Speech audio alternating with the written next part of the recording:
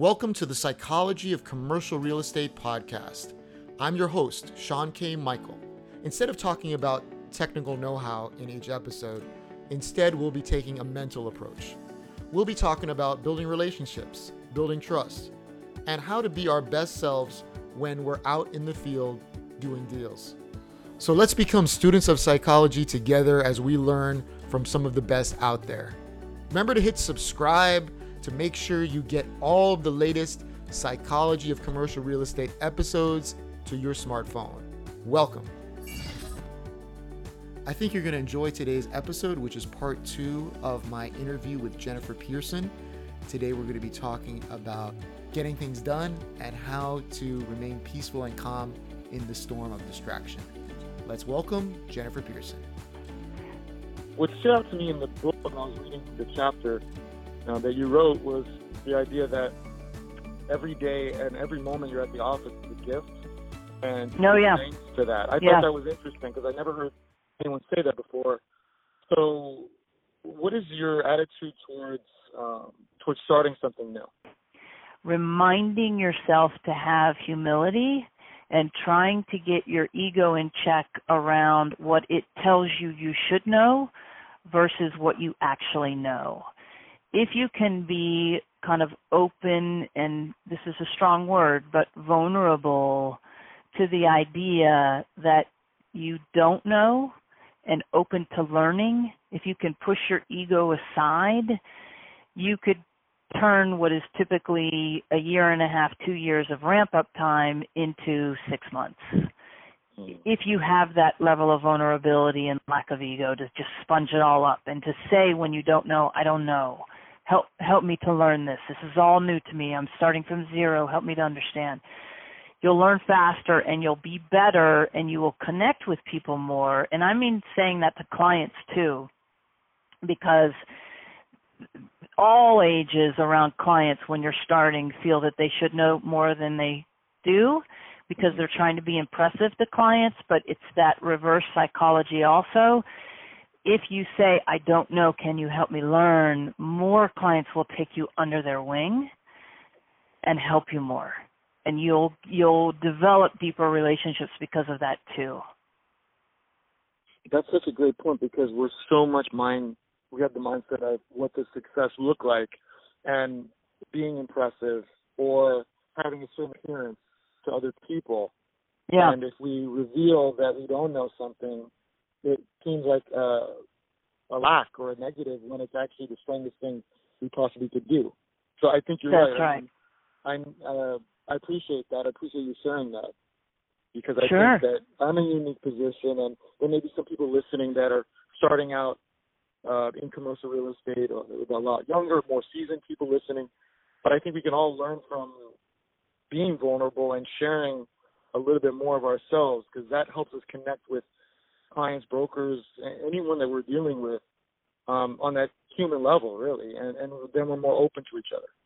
There is a woman, her name is Brene Brown. She also has done several TED Talks and written several books, and she pointed out to me through her talks and her reading, I don't know her personally, that this idea that I wholeheartedly believe that vulnerability is the great fallacy because it's actually strength, not weakness.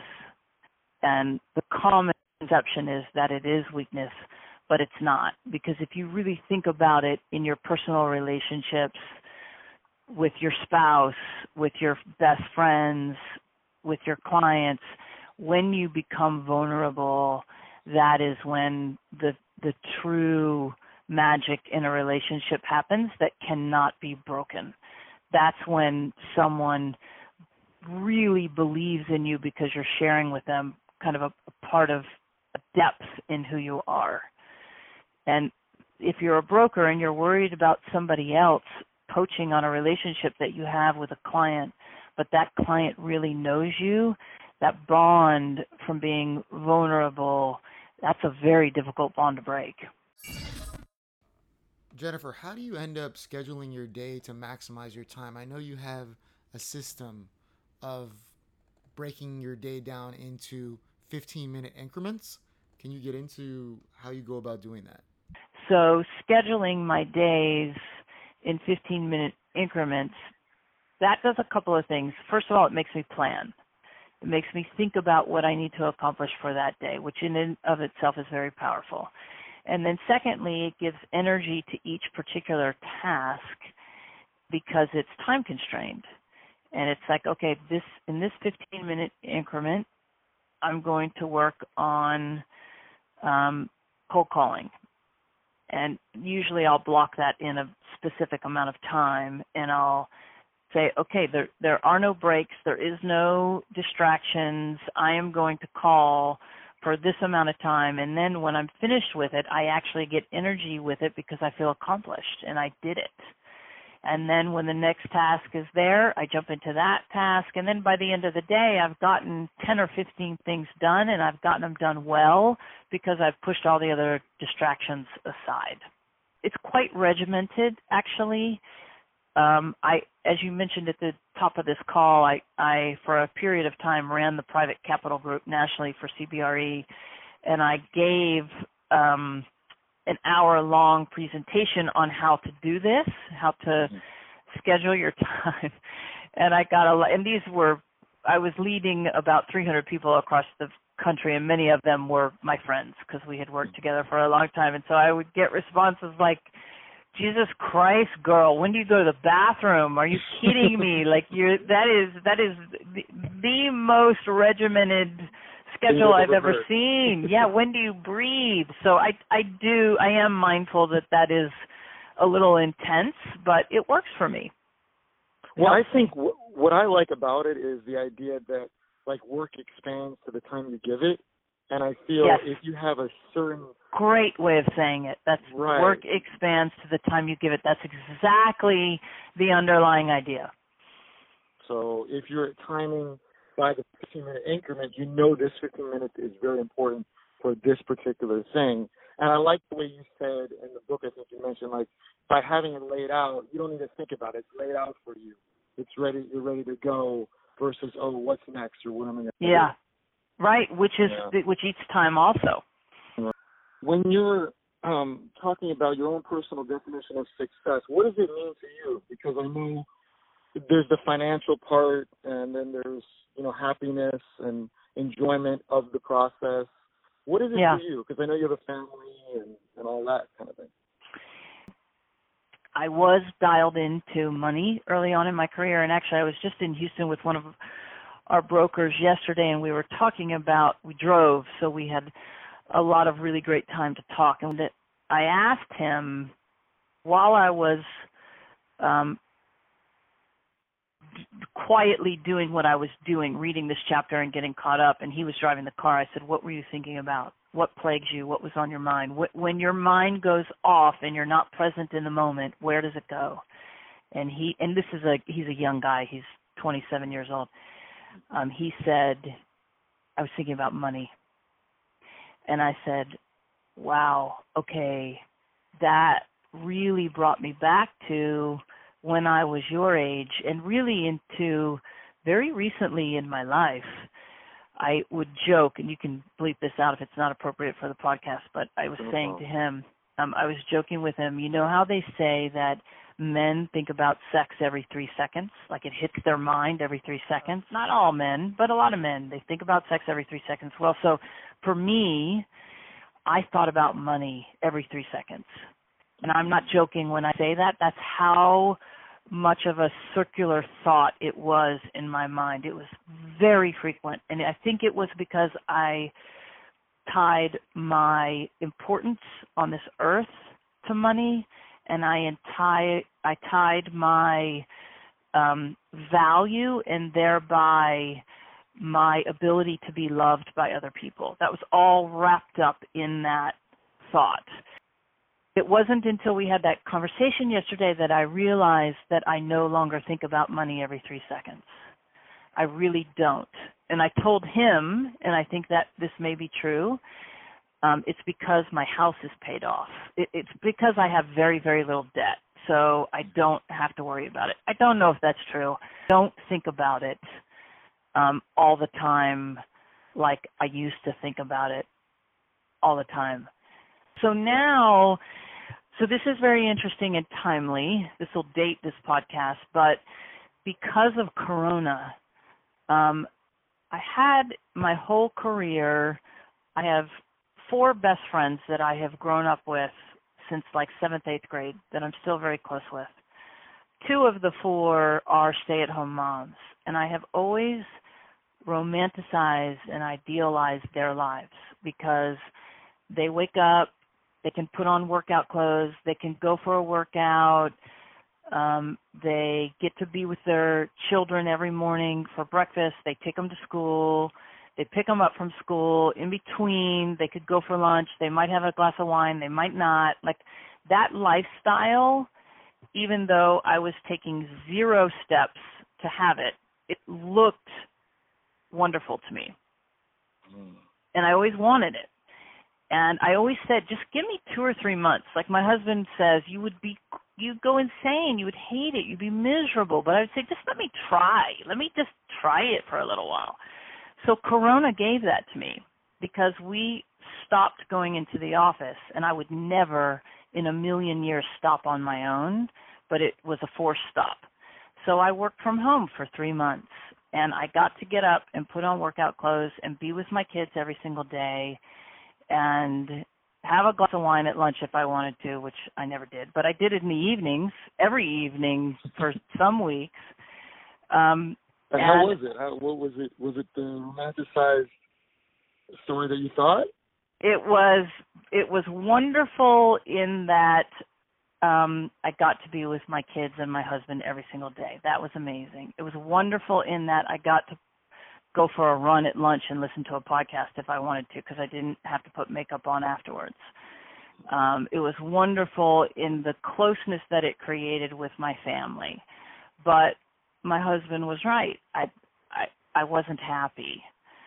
I didn't have the drive. I wasn't fulfilled from the work, which fulfills me a lot. I mean, I was working every day, but it's not the same as interacting with clients and in person and interacting with the guys at the office in person. It was different. The throttle was off the gas for sure. I mean, I was maintaining, but I wasn't pushing myself, I guess is the best way to explain it. Yeah, I think that's such a great point, is that I feel that this Corona has forced a lot of us to experience work in a totally new way, either remotely or stopping altogether and feeling what it's like to not work for a period of time. The idea of like starting things for the first time.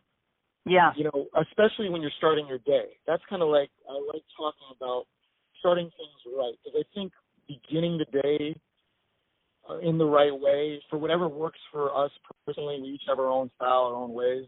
Yeah. But what works for you to get your momentum? Because I think if you start right, you're much more likely to succeed of anything, whether it's a new project, a new conversation, or the day itself. Like, how do you make sure that those beginning moments of that day are the best for you, so that and it doesn't necessarily work for everyone, but what works for you?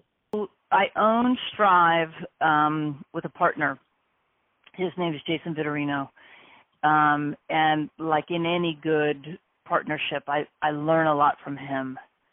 And he learns a lot from me. And one of the things that he and I have been talking about lately, we just had internal mid-year reviews with all of our brokers yesterday, or day before yesterday. So we got a lot of time to sit down with each person. We spent an hour talking about what's going on in their business, how they do things. So we talk about behaviors, we talk about results, we talk about all of that. And he and I have talked about this topic before. He makes a habit, he meaning Jason, my partner, he makes a habit of trying not to look at his phone until he gets to the office. So it's next to his bed when he goes to sleep, and I think it's his alarm that wakes him up. But he doesn't look at it so say he gets up at 6 in the morning and he gets to the office at 8 o'clock. He doesn't look at it for the first 2 hours of the day. And that gives him mental space to be proactive, not reactive, and it allows him to kind of own his day, and it gets his head in the right headspace to start the day. And I have just started doing that, but I think that especially with these phones that we all have on us at all times that are shooting things at us, shooting information at us all the time. The constant never-ending stream of information. Yeah, it's invasive, really. It's so to stop it like that at the beginning of the day, I'm just starting, so maybe we should have a conversation, and I'll tell you how it goes for me. But I believe in it. I think that's an important thing to do. But for me, it's working out in the morning. I have a Peloton bike, so if I get on the bike before I go to the office, or I like to run/walk through my neighborhood, if I can do that, and usually I will listen to a podcast, and that gets me into a very positive place in my mind before I start my day. Yeah, for me as well, the working out is huge. I'm big into martial arts, but running outside and being in the park and whatever I can do to get my body in motion, I feel like that's a big component to the mental, because like your endorphins are going, you're feeling in a whole different place, and you've got a new rush of energy from it. Like for me, it's a game changer for the day. It seems also that you're a big planner, and I don't know whether it's the night before or just ongoing for the week, but it seems like you have it laid out where you said, I don't really need to think, I can just go, because you have a lot of the things set. Yeah, I do that. Usually I try to set an alarm to do that 30 minutes before I'm ready to walk out the door. So if I can, I shut off the day, spend the last 30 minutes planning for the next day, and then I leave. Important, I think, for everybody to find what works for them. So I mentioned my partner, Jason. He doesn't first of all, he is a highly focused, highly successful commercial real estate professional, and he was a college hockey player. He was the captain of the team. They were NCAA champions. I mean, this kid he knows how to push himself. But he really is. But he doesn't pick the way I do. We're very different people, which works well for us in a yin and yang kind of a way, but he doesn't like setting goals. That's not how he operates. And he doesn't get himself organized. Well, he kind of does, but not like I do the night before for the next day. His brain works very quickly, and it's all kind of happening in his mind, where with me, it works better for me if it's written down. So what we are talking about today is what really works for me, and I think that there are a lot of like-minded people out there this could be helpful for, but everybody's different. So I think it's really important to figure out what works for you. And I think, Jason also meditates. He very much believes in creating that space between stimulus and response. And he's also a seeker, and he's always trying to improve himself. But everybody's different, you know? No, absolutely. I mean, there's a book that talks about, I'm not sure, I heard about it. It was a while back. I don't know if you know about it, but it's like a book that talks about how people got creative in writing and like where they would go to write. It was about writers like Maya Angelou, like going to a hotel room to be creative, or people going to a cafe to write, to get stimulation, or just at a desk. So there's different ways people process things in their minds. You can't just put there's not just one way that works for everyone, right? Because that's right. Everyone's makeup is different. Well, I appreciate you coming on the podcast today. How can people contact you if they want to get in touch with you? My contact information is on our website, which is strivere.com, which is Strive Real Estate, short for Strive Real Estate, strivere.com. And all my contact info is there, and everything we do is there, and bios for everybody in our company is there. We don't have a lot up there about mindfulness. It's very business focused, but that's how you can reach me. Absolutely. Well, Jennifer, I appreciate it, and I hope to stay connected with you. This has been a great opportunity to share ideas. So I will. My pleasure. I've really enjoyed talking with you as well. Thank you for the time. thank you for listening to the Commercial Real Estate Podcast. If you enjoyed the show, please subscribe so you get all the latest episodes. Bye for now, and we'll see you next week.